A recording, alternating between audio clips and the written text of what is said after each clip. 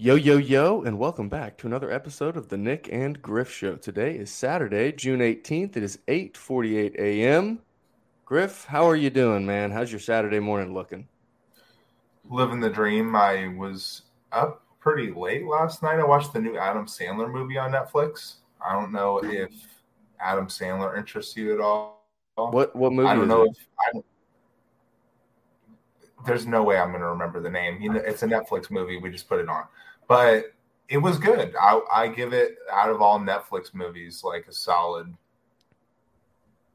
on a Netflix scale, like a 7.4 out of 10. You know what I'm saying? I mean, Yeah. good. And you don't expect everything from a Netflix movie, Nick, but So yesterday we had a company float trip. We spent I don't know, maybe four or 5 hours out on the water or whatever. Ton of fun. Absolute great time. But man, the sun takes it out of you, right? So we get home yesterday. We laid down in bed at like 6 o'clock, and we were in bed, slept all night last night. But I was watching. Have you ever seen that movie on Netflix? It's about like these power pills. You twist them and you eat them, and then like you get these certain powers. And it was a pretty interesting movie. So I watched that last night. But I'll have to check out the Adam Sandler deal. yeah, I'll have to check out yours. I haven't heard of that either, to be honest Well, with you. Griff, I don't know what you're thinking here, but the markets have been something else here in the past couple of days. Let me fix the view here. There we go.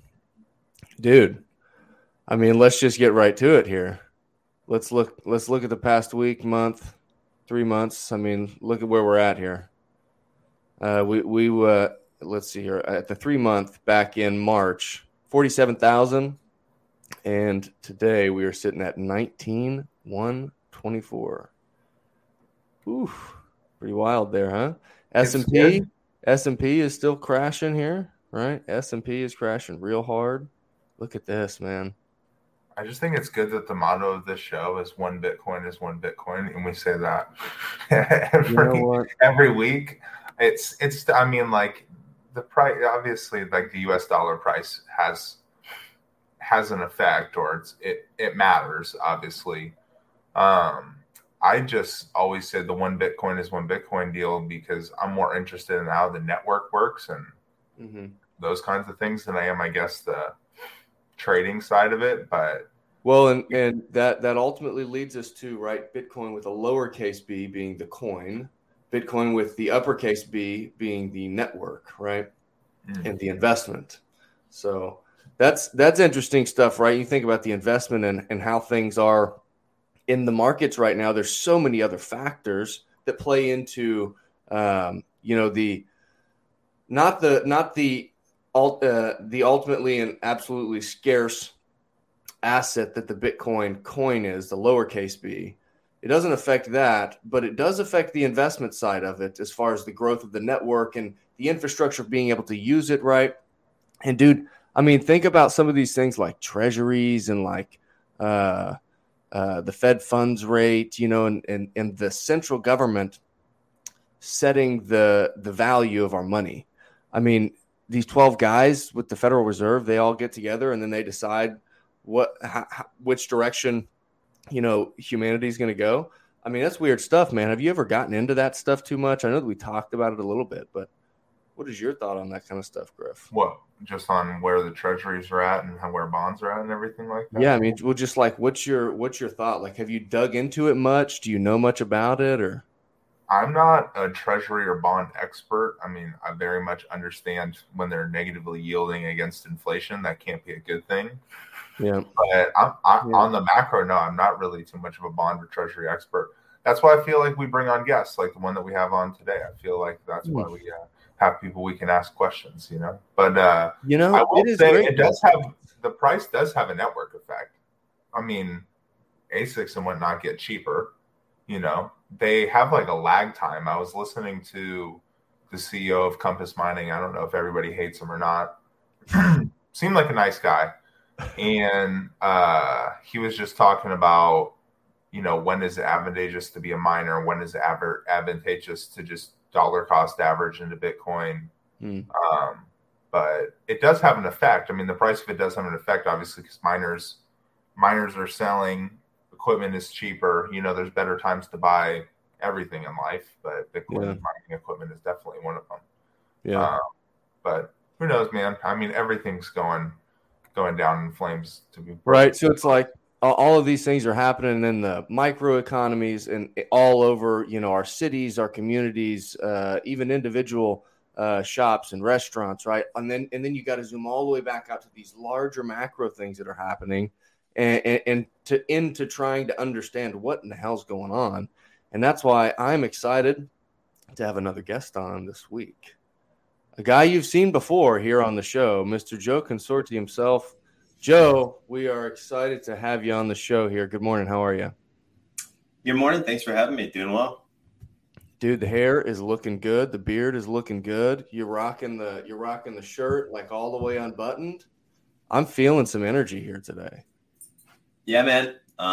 You know, it's summertime's right around the corner. White boy summer. Got to dress up for it, right? White boy summer. Are you talking about winter? Is that a winter reference there? No. It's just the name of the summer. Yeah. The theme of the summer, if you will. Beautiful.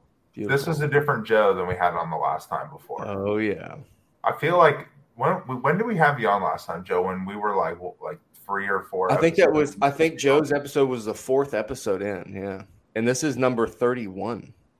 And I feel like that is kind of nuts. So what are you up to now? Are you over in Massachusetts? I am, yeah. So last time we talked was in January, I think, January or February, and I was in Burlington, Vermont, and since then I have gone back down to Massachusetts. Yeah. Are you a golf fan at all? I know you do it's bodybuilding. I know you're not a seed oil fan, which I would like to ask you about this time around. Are you have you taken a look at the US Open at all? Because I know the US Open is out there right now, I think, right? In Massachusetts. But Yeah. So I like golfing. I golf. I hit 9 like a week ago, and right. I was all told like only a few above par, which is very, very good because I started playing a couple of years ago. And I'm going to the driving range like every other day, practice my drive because my short game's fine, my iron is fine, but I can't drive, frankly, for shit. And so that's mostly what I've been working on. Golf's definitely a difficult game. It's not. In 2 years, if you're shooting a little over par through 9 holes, you're 1, really talented, and 2, it's not too bad. There's a lot of people I know that golf for like a lifetime, and they don't break 40 ever on 9 holes. I mean, seriously, it's pretty tragic. There's many people in my family. I have many an uncle that can't get it together on a golf course. But I saw the U.S. Open, and Massachusetts has beautiful courses. They're just expensive, honestly. Like, if I remember, that's Massachusetts for you. It's not just the golf courses; it's Massachusetts in general. It's expensive, super extremely expensive. I mean, I live in a suburb. You know, I won't exactly say where, but our price per gallon is already like $5.30 at every single station, and it's not nearly as bad as California or some of these other places that don't have. That have worse legislating bodies, but Massachusetts is pretty bad. It's really expensive to live over here. So good thing I'm living in my parents' house, which is fantastic. Bumming off them till they kick me out. Just kidding. No, I feel like that's a good strategy nowadays with where everything is headed. To be honest with you, average rent I think across the country is what, like 2,000 now, which is just like. I mean, that's just nuts because if you look at that from a budgeting perspective, you need to make like 71 a year for it to be 33% of your income to rent ratio, which it's just a good standard for a lot of people. I mean, like for rent not to take up like 50% of your income would be great, but I don't know. You guys come out to California at $2,000. If we're talking about average, doesn't get you a lot. Like that's all I'm going to say. It's not crazy, but I'm assuming it's the same in Massachusetts. Nick, you don't seem to be affected by those types of problems in Tulsa as much, but I mean, so kind of it is an interesting thought. So being in this part of the country and specifically here in Tulsa, Oklahoma, there's a ton of headquartered oil and gas companies. And So the volatility, it seems, of the energy markets, it seems like they don't affect this part of the country near as much as it does other places. Now, we are still seeing gas prices go up, but my gas price going up right now is for I think 49, 450 is right around where gas is for me. But that's like super cheap to you guys, you know? So I don't know. Yeah, that's a fire sale. It's wild. You know, it's in that, you know, to the point of all these macro things happening, right? That affect different parts of the country in different ways, that affect different asset classes, different markets differently. Joe, I know that the last time we talked, you were on a different path as you were leaving college, and now you have changed paths a little bit. I think in a very drastic way that's making you a lot happier for sure. You're doing market analytics in some sense. Tell me about what you're doing right now. For sure, yeah. So I'm working with Nick Bhatia. Obviously, needs no introduction, and basically, I'm working as a market analyst for the Bitcoin layer, and so I do research, all across financial markets, not just Bitcoin, but also fixed income, also equities, essentially everything. We're trying to paint a pretty broad stroke macro picture. And ultimately, I help write the newsletter to a pretty large degree. I help script out videos. And when it comes to the Bitcoin layer, I'm really trying to build that out in a pretty major way. So market research is what I'm doing now. Prior to this, I was sort of on autopilot. I was going for really more of like a salesman role. But ultimately, I enjoy doing market research. I have a more analytical mind, and I like piecing things together and explaining them in ideally simple ways. And being a salesman and really being on autopilot, ultimately wasn't the path for me. It was more so something that I just had in my back pocket while I was, studying markets on the side and posting everything that I could on Twitter. Yeah. So yeah, no, it is really my trajectory. It was my intended trajectory this entire time, but here we are. That's exciting, man. I think that's I've always thought that was fun. I've gotten into some of that stuff where I've just read like a little bit of articles, kind of chased down some things, but I haven't done anywhere near what you're doing right now. I mean, what are some of the things, like what resources do you use? That's one thing that I'd be curious about. What resources do you use to do research in equities markets, fixed income markets, whatever it is? What resource are you using? Yeah. So it's a lot of learning. It's a lot of listening to people smarter than you. And I suppose regardless of how much you advance or how high you go, that is ultimately the bulk of your job description. So for me, I do a lot of listening and reading of BMO Capital Markets. They put out a really, really good newsletter about fixed income. They do a really, really good podcast about fixed income. And it's very high signal, not a whole lot of noise. Granted, the two gentlemen that run it, are rather dry, but again, it's very high signal, not a lot of noise. They're not trying to fluff it up. And so I spend a lot of time, reading things like that. I also have a Bloomberg terminal, that extremely expensive $20,000 machine. I got it for free from my school because I called Bloomberg customer support and I convinced them that I was a faculty member. And so they installed it for free on my home laptop.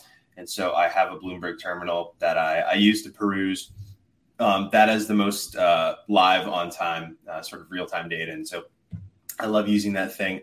And also, Nick is a great resource. He obviously used to trade fixed income. Then he wrote Layered Money. Now he's a professor at USC Marshall. And so he is a hive mind of knowledge that I've picked the brain of. And every single day working with him, I'm exponentially smarter than the last. So those are essentially, my main things. Also, there are a great deal of other things that I read and other, YouTube channels that I listen to, particularly Blockworks Macro. I follow a lot of Alfonso on Twitter, Luke Groman, basically just trying to be the most porous sponge on the scene and soak up all the possible information that I can, because ultimately when it comes to Bitcoin, it's more of an infantile industry, but and so in terms of the markets, you could really sort of be self-directed and come up with your own conclusions from 13 years of data. But when it comes to macroeconomics, obviously, that's a tale as old as time, right? And so there's plenty of information to get after. And so I spent the majority of my time really, really learning macro, not so much spending time, researching Bitcoin. So I got to ask you one more question, and then I want to get into some of the things that you're learning and researching about. So obviously people don't have the time or don't want to allocate the time to do the research that you're doing right now, right? And that is the value of the newsletter that you guys put together, right? Is don't do all the research. Let us do it and let us help you understand this thing, right? Love that. How much time do you spend researching and learning about these topics that you're writing newsletters for and educating people about? So it varies, but you hit the nail on the head. What we try to do at the Bitcoin Layer is top tier research analysis education, right? When it comes to the amount of signal that you get, you're not gonna really beat the Bitcoin Layer. We're essentially fully transparent in everything that we're doing in all of our market calls, right? And if we're wrong, we own up to it and in all these different things. And so it definitely varies, but we are trying to break it down simply. Ultimately, 4 or 5 hours, depending on the subject, researching and writing. It's difficult to quantify because I do spend a lot of my time, my free time that I have, not on the clock and not even, paying attention to it, just listening and absorbing macro stuff. It's not necessarily, my job so much as it is like a lifestyle, which is why, this work that I'm doing now to build up the Bitcoin Layer fits so well. But yeah, no, I don't necessarily know if I can quantify it. It isn't a tremendous amount of time. There isn't a lot of over analysis, just deep and robust analysis that we do. I got to imagine because, and I think Griff needs to hop in here at some point because he's talked about this a couple times here the past couple days. But just all of these different things that are happening with sovereign debt, GDP growth and contraction, all different all over the country, all over the world, different states, different countries, right? There's just so many variables all over the place. Griff, maybe hit on a couple of those other things that you were talking about. No, I was excited to ask you about the bond market, how you see obviously things in China with their treasury going up in flames a little bit. How could you explain that to the average person a little bit better? Why a bond market is so important, why interest rates going up 75 basis points affect that so dramatically. Just hit on some of those things because you obviously do a lot of research and you're pretty well versed in a lot of those things where it's just like people do not understand why a bond market is so important. I, preliminarily look at the bond market as a way that the petrodollar is supported or something of that manner. But obviously treasuries and bonds are like the layer one to the current monetary system. Without treasuries and bonds, United States treasuries and bonds, it would kind of go up in flames. No, if that's not stable or you can't trust that market, what are we going to trust kind of deal? Or how do you see things playing out in those markets? So there are a couple of things. Treasuries are base layer money, and we say treasuries broadly because across maturities they have different names. Shorter maturity to longer maturity, they're bills, notes, and bonds, right? And so just broadly referred to as treasuries, right? And so there's that, right? And they function as the base layer money. There's always going to be a demand for treasuries because people will always seek to save in dollars, and the most liquid instrument that you could use to save in dollars is treasuries. And so a lot of people. There's been this ongoing thing over the last 6, 8, 9 months about how there's a bubble in the treasury market. There's a bubble in the treasury market. There's no such thing as a bubble in the treasury market. There's always going to be demand for treasuries. Sure, it will wane and contract over time as financial conditions ease and tighten, but it's not as if treasuries are going to explode akin to other bonds like sovereign debt. That isn't part of the United States, other corporate bonds, things like that. So there isn't a treasury bubble that doesn't exist. Treasuries act as base layer money. So there's always going to be a demand for them across the world in order to save and spend in dollars. When it comes to the rates markets, essentially the reason that this matters for normal people is that these rates, these reference rates that we talk about, right? So you've got, the 2-year is a very popular reference rate, the 10-year. Fed funds, LIBOR, which is now switched to SOFR, general collateral in the repo market. All of these different reference rates essentially set other interest rates across the economy. Okay. So if you want to understand why things happen, if you want to understand why equities moved in a certain way, if you want to understand why Bitcoin moved in a certain way, you need to understand that essentially these reference rates are running the show, right? Greg Foss says that credit is the dog. Okay. Equities are the tail. Everything else is the tail, right? Everything else occurs as a function of what's happening in credit, in rates markets. Okay. So, the mortgage that individuals can get on their house, that's determined by a premium to a reference rate. Every single interest rate that you get essentially has a spread on top of it. And you're essentially paying for that difference, right? So as that underlying reference rate increases, mortgage rates increase, right? Consumer credit card APY increases. But most importantly, corporate borrowing costs increase and emerging market debt gets cheaper or gets more expensive. Okay. So debt servicing levels on emerging market debts, right? Very, very fragile economies. This is not a good thing, right? Credit risk is systematic. If some of these emerging markets begin defaulting on their debt, then somebody needs to step in, like the IMF, and bail them out, right? Essentially inject them with liquidity. So that's why more expensive debt for corporate for sovereigns at a very, very high level is not good, right? It can essentially turn an entire nation insolvent if their borrowing costs increase beyond their ability to pay them. And that sort of same dynamic plays out with corporates, right? What we're seeing right now is corporate credit spreads widening. What a credit spread, both investment grade credit spreads, which are narrower than high yield credit spreads. High yield credit spreads, also known as your high yield bonds, junk bonds. Those are bonds that corporations with fickle borrowing history have to borrow in. So essentially the worst among us, they're the first dominoes to fall when credit becomes more expensive. So high yield credit spreads, which is the premium that they have to pay over the prevailing reference rate. It's over a treasury that is the exact same maturity. Those are increasing, right? So higher borrowing costs for corporates, or we call it widening rather. And also investment grade credit spreads are widening. And so corporates across the board, regardless of borrowing history, are having a harder time servicing their debt. Now, at the same time this is going on, the dollar is strengthening, right? So in percentage terms, but also nominally based on the strength of the dollar, their debts cost more. That's my dog in the background. And so it's essentially what you're seeing right now is just monetary tightening in action. So over the last 14 years, and more specifically over the last 2 years, there's been an obscene amount of monetary quantitative easing, right? So liquidity injected directly into the economy.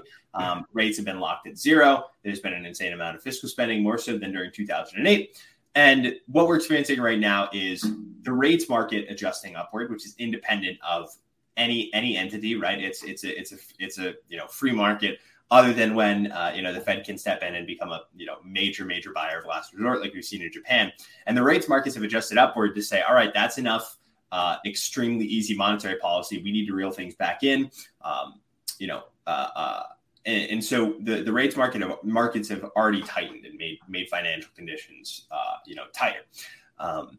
The Fed has sort of lagged behind in raising Fed funds, and as a function of that, essentially this year's inflation is a function of last year's monetary policy. And so this 8.6% inflation you're seeing now is not because of, sure, it's month over month inflation, but as a result of the monetary policy actions that were taken last year. Okay, so the Fed is literally a year late.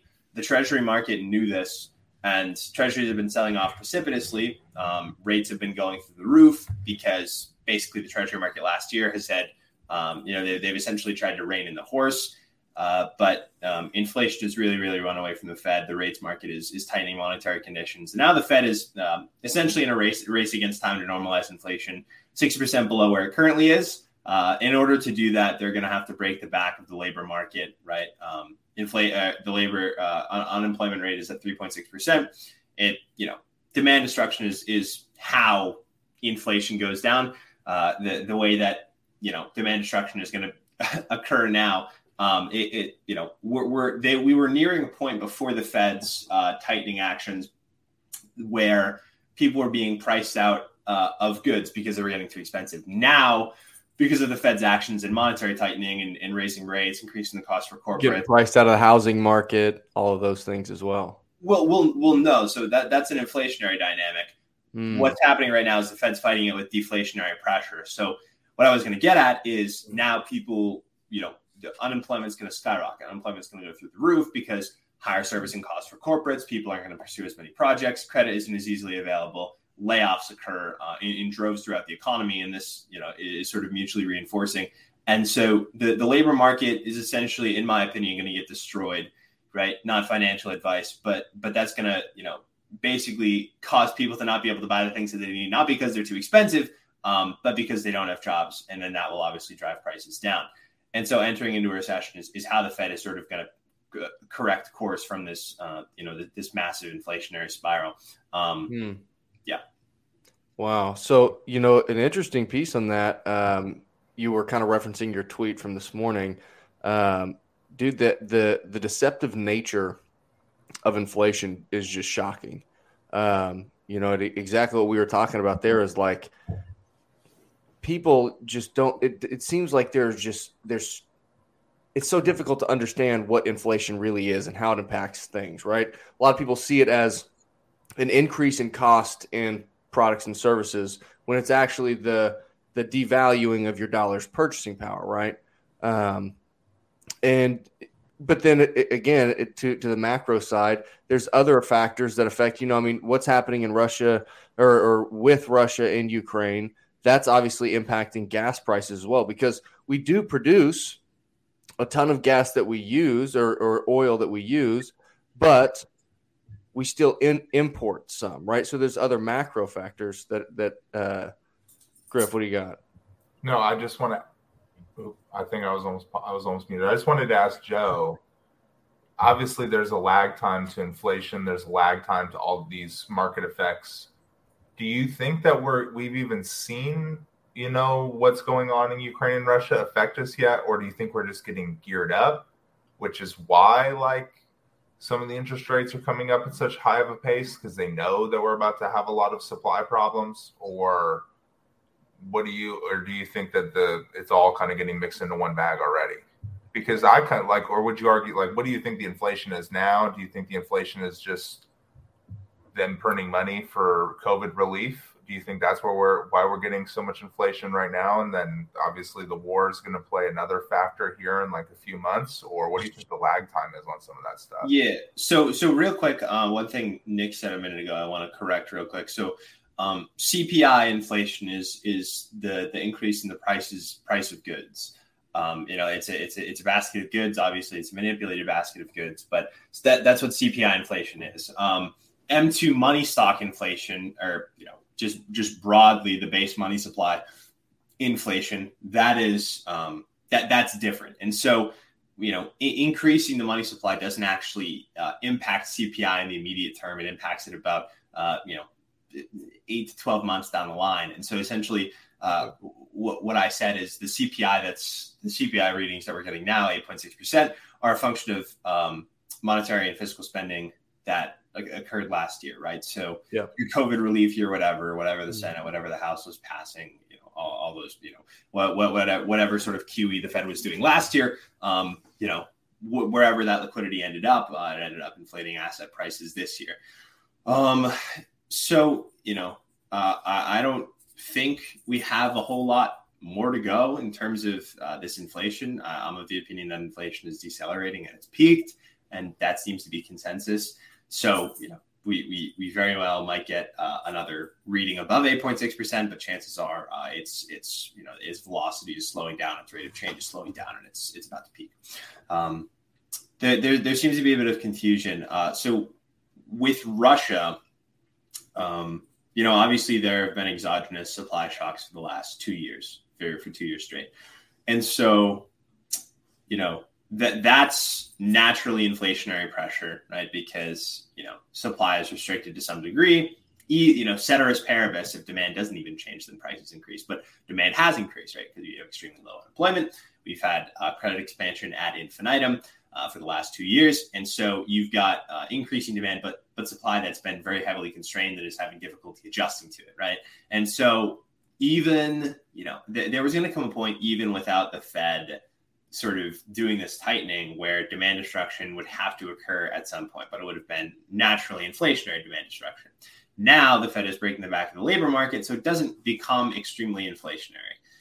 Midterms are coming up, and ultimately what needs to happen is people really don't care much more. Further, people don't care about the macro picture further than what the inflation rate is, and unemployment to some degree. The Fed's dual mandate is to maintain stable prices and maintain full employment. And they're going to really, really heavily impact the latter in order to correct the former.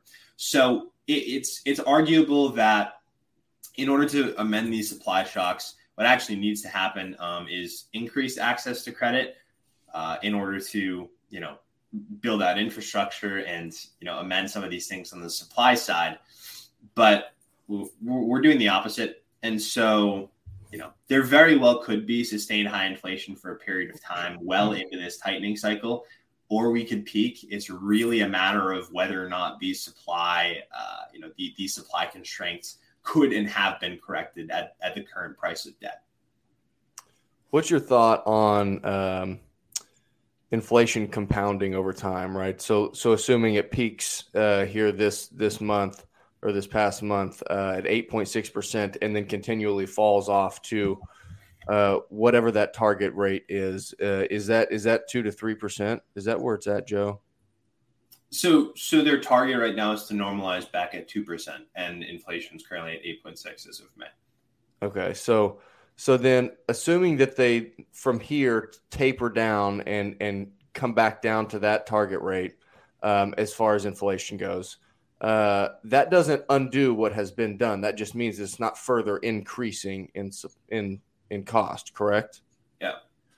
I think you need to have deflation in order for prices to come down. So inflation can slow and normalize at 2%, but it's not as if prices are being brought back down. It's just normalizing the rate of change of prices to 2% a year, which is why it's so. You mentioned deceptive, like earlier on the call. It's extremely deceptive because basically nobody's monetarily literate at all. Nobody's financially literate at all. I frankly had no interest in finance until 2 years ago. I frankly had no interest in extreme numbers. I mean, I've never had a problem dealing with them, but personally, I think I was very reflective of the average American, in that I didn't really care about how things went, so long as things didn't cost too much. And because of that, I wasn't financially literate. I couldn't navigate these things as I wasn't able to navigate them as sort of better than I can now. I'm not going to say well. I'm not going to say great, because I'm not necessarily where I want to be at in terms of my knowledge.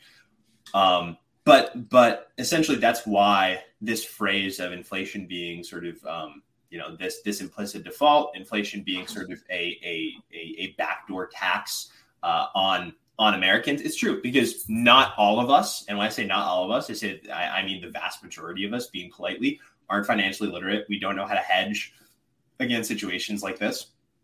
And as a function of this, people get poorer and poorer and poorer over time. But because it happens so gradually and in such an underlying way, we end up blaming the Democrats, or we end up blaming the Republicans, or we end up blaming immigrants, or we end up blaming China. And sure, to some degree, these things may or may not impact us. The way that you vote may or may not impact us. But ultimately, the Federal Reserve is to blame in the increasing of the money supply, because since 1913, coming on the 100th year of the Federal Reserve in 1 year here, or 100th birthday of the Federal Reserve, it's about time we put it down in 1 year here. We've been sort of led to believe that inflation is absolutely necessary in order to maintain economic growth, in order to spur economic growth. And there are a whole bunch of schools of thought on this, right? Namely Keynesian economics, that is, the school that posits that, and modern monetary theory that really, really posits that inflation is an absolute good and it's totally necessary. And I would say the exact opposite. And I would really go so far as to say that inflation is, the opposite of necessary, right? With technological advancement, right, goods and services should be decreasing in price throughout time. And so when politicians say things like low inflation has come back down, the price of goods and services haven't come back down, right? They're never going to normalize at that 1970, 1960, 1950 price. They're just going to continue back. When they say normalize, they just mean revert to the mean, right? So, it goes up at a rate of 2% over time, goes up for 8% here, goes down, to 1% year on year here. But ultimately, it normalizes at that 2% year on year. That's what they mean.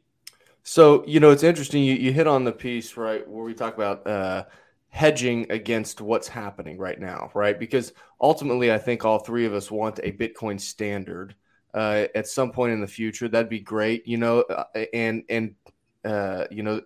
there's a million different ways that could look, right, based on where we're at today. And it's all speculation as far as what the world could be on a Bitcoin standard, right? But until we get to that point, we do have to hedge ourselves against the current economy that we operate in. So, Joe, what do you think, or what are your thoughts on how to hedge against inflation or more macro trends? Like, how do you view that side of things in today's economy? For sure. So treasuries and traditionally risk-off assets like commodities, like gold, that's what you want to be holding right now. Bitcoin, although the dream is that it will one day become a risk-off asset, that's not the way that it's traded, right? A good way to measure this is take a look how it performs when volatility spikes. So volatility is a measure of market-wide uncertainty. Volatility spikes, think pre-2008 great financial crisis, think 2000.com bubble to a lesser degree, think COVID to a very high degree. And what are the assets that have a strong correlation to volatility? You want to be long volatility during de-risking, when people are trying to hedge their bets, they're trying to hedge against inflation. You want to be long volatility. The idea is that in the long run, Bitcoin will become long volatility, but right now it's short volatility, right? So as liquidity gets drained from the system, liquidity also gets drained from Bitcoin, right? Bitcoin isn't viewed as an absolute necessity safe haven asset because it's not traded that way.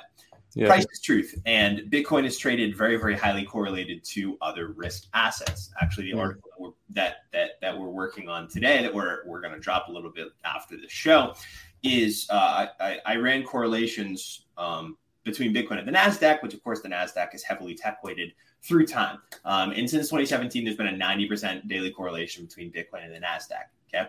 So that is absolute reality. That's absolute truth.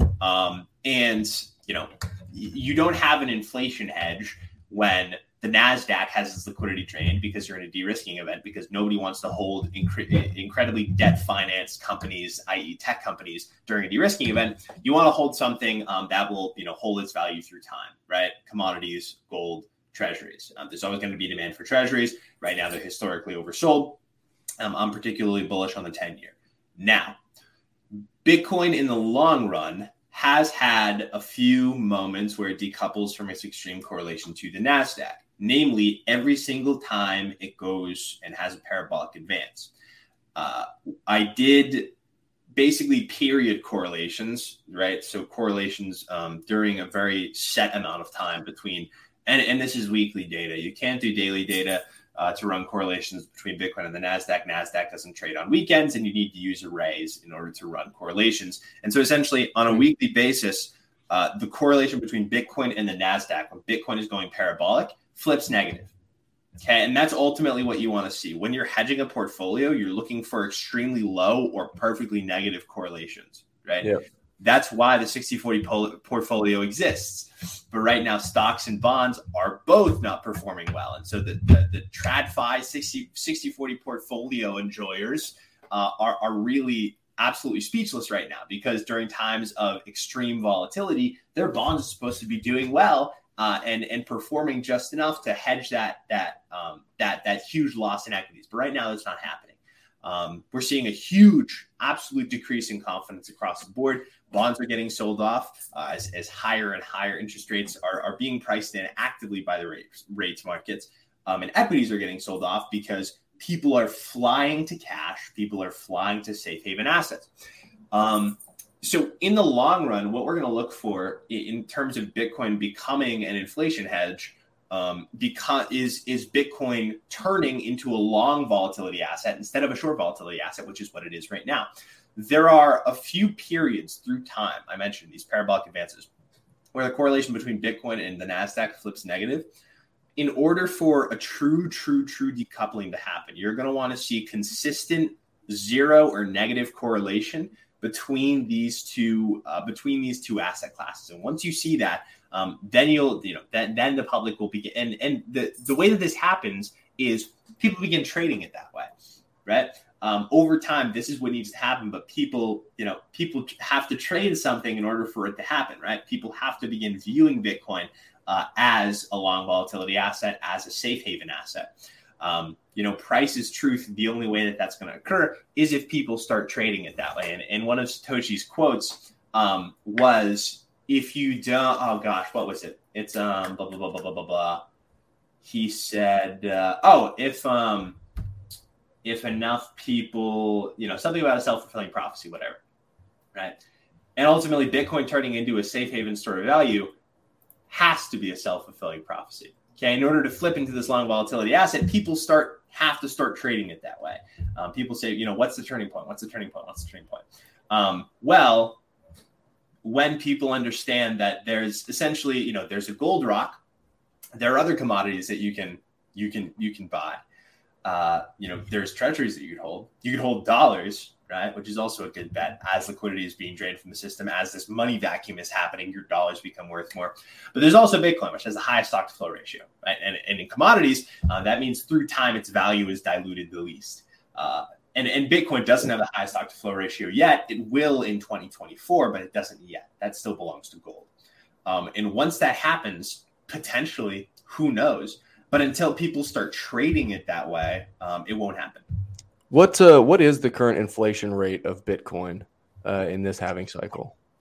Yeah, so I don't know. It's 1 point something percent. Obviously, we know 6.25 Bitcoin are being minted every 10 minutes around the world, regardless of roughly every 10 minutes, right? That's the target time. But the inflation rate, I have the equation up on my computer, but I don't have the inflation rate. Yeah. So, because it's, I think it is, like you're saying, I think it is currently higher than gold is. But then in the next halving cycle with the block subsidy, as that reduces, then the inflation rate officially becomes lower than gold, and now it is actually the hardest commodity, which is interesting, right? Another thought that's kind of weird in this time, Joe, is that there is this very real world today, like Bitcoin is a risk on asset and people trade it as if it's a risk on asset, as it is, right? At this point, it seems like is what you're saying, which kind of makes sense, right? The infrastructure is not there to truly utilize Bitcoin as it needs to be or as we want it to be, right? But also in these times when price is so low, we get to buy up an absolute scarce commodity at a cheaper price than we could 3 months ago.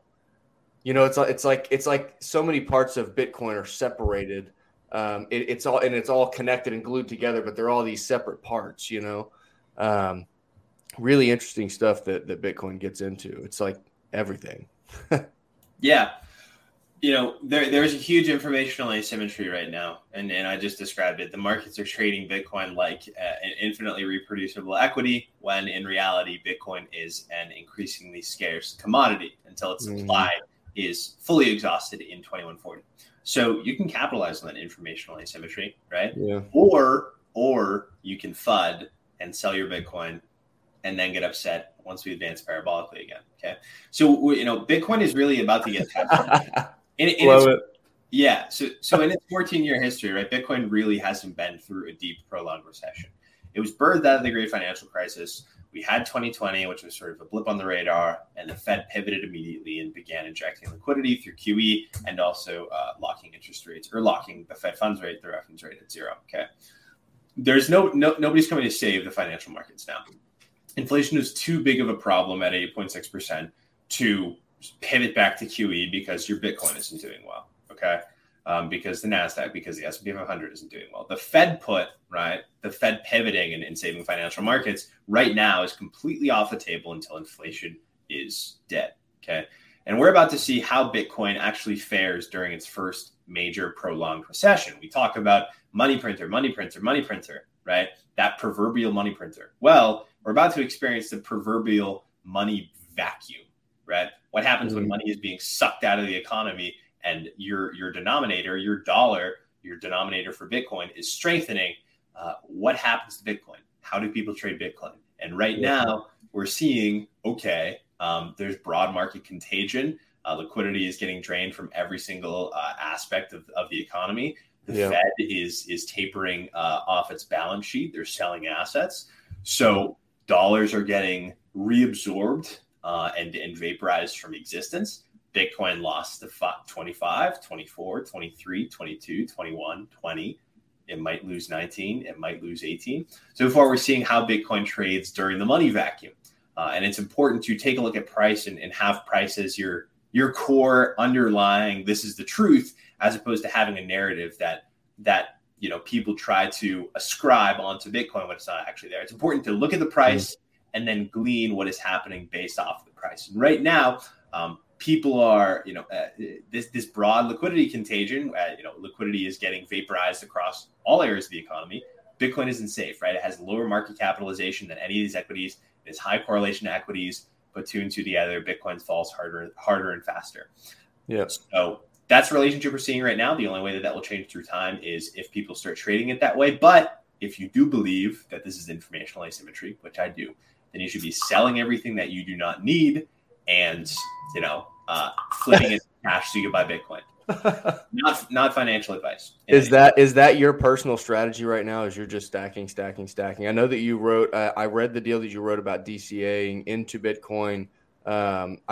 Is that the strategy that you ultimately recommend? I know that's what Griff and I do. Yeah. So I would ultimately I would recommend DCAing for people who aren't very comfortable. But for myself, thousands of hours of research. I love this space a great deal, and I'm very, very confident. I have high conviction. The macro outlook is looking very uncertain. I'm not saying this is the absolute gigabottom, but what I am saying is that I am deploying massive amounts of capital. I potentially, allegedly, supposedly am taking out a 0% interest APR credit card for 50 months to stack. Not financial advice. But as of right now, every single cyclical indicator is telling us that Bitcoin is historically undervalued and the money vacuum is on. So, what do you think it's going to take for some of these countries like Japan, for instance? What's it going to take for Japan to go, okay, backing our economy with dollars is not working out the way that we thought or the way that we were told it would. Let's try Bitcoin. Like, how long do you think until a major country comes along and goes, oh, Bitcoin is absolutely scarce? I mean, I think obviously governments might fear the network of Bitcoin, but they can't fear the money aspect. And they have to like that in a sense. I mean, to have something that's absolutely scarce, something better than gold, is better for other, like the United States is a unicorn. We're getting it both ways. Like, we're getting it pretty much however we want it. That's almost never happened even for empires previous to us. But what do you think it's going to take for another country to go, I don't know, is it going to take a depression, or is it going to take a mass or a serious recession or hyperinflation in Japan for them to go, oh, well, we only can try Bitcoin. It's the only thing left. Or is it going to be a natural progression on over? Like, what do you think how this thing's going to get adopted over the next 5 to 10 years? Yeah, so it varies. And this is sort of the last talking point I'll give, because I have to hop over to do some work here. So I guess we'll cut it in a couple of minutes here. But what I'll say is it varies. I mean, you saw in a country like El Salvador, they had relatively low GDP growth year on year.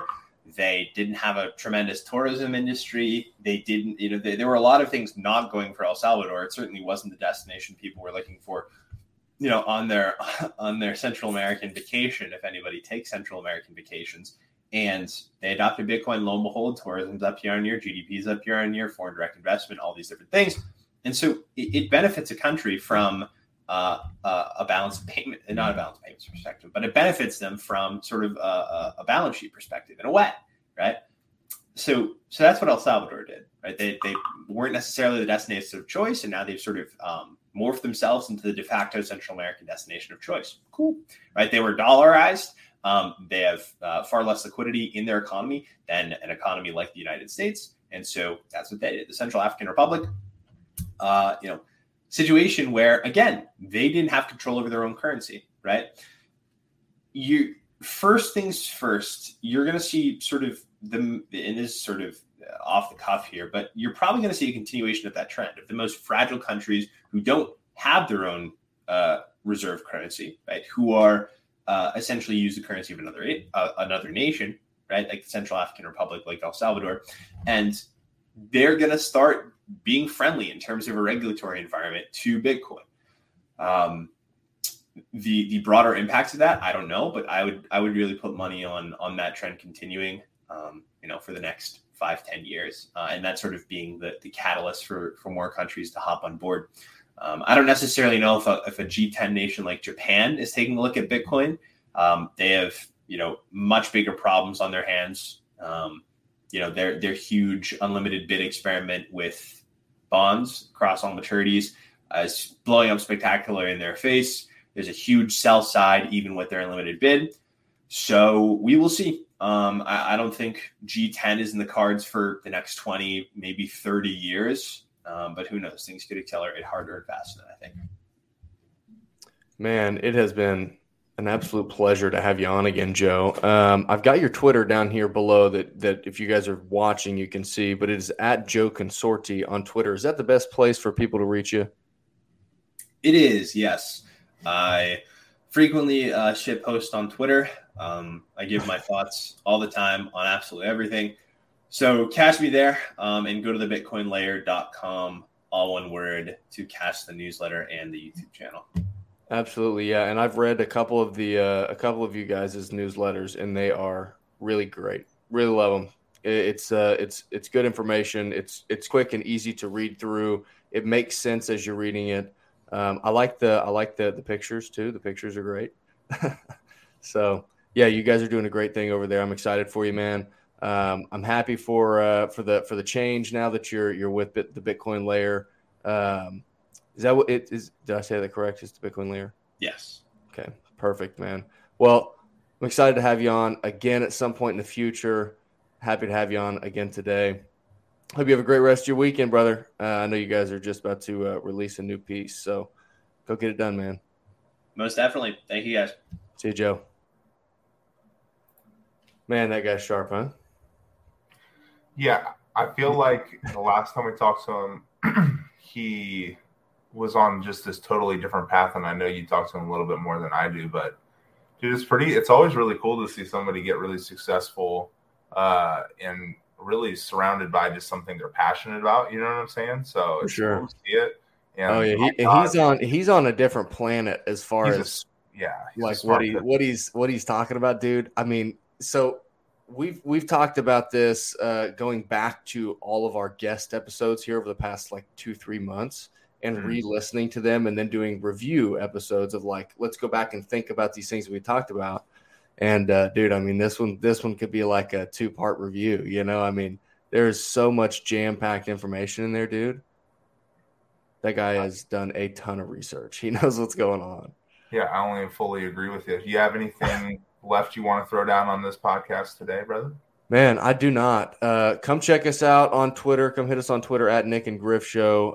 Watch on YouTube if you're not. We got video also on Spotify, and we're on all the major platforms. So whatever you like to listen on, we appreciate it, and we will see you guys next time. Peace. Peace.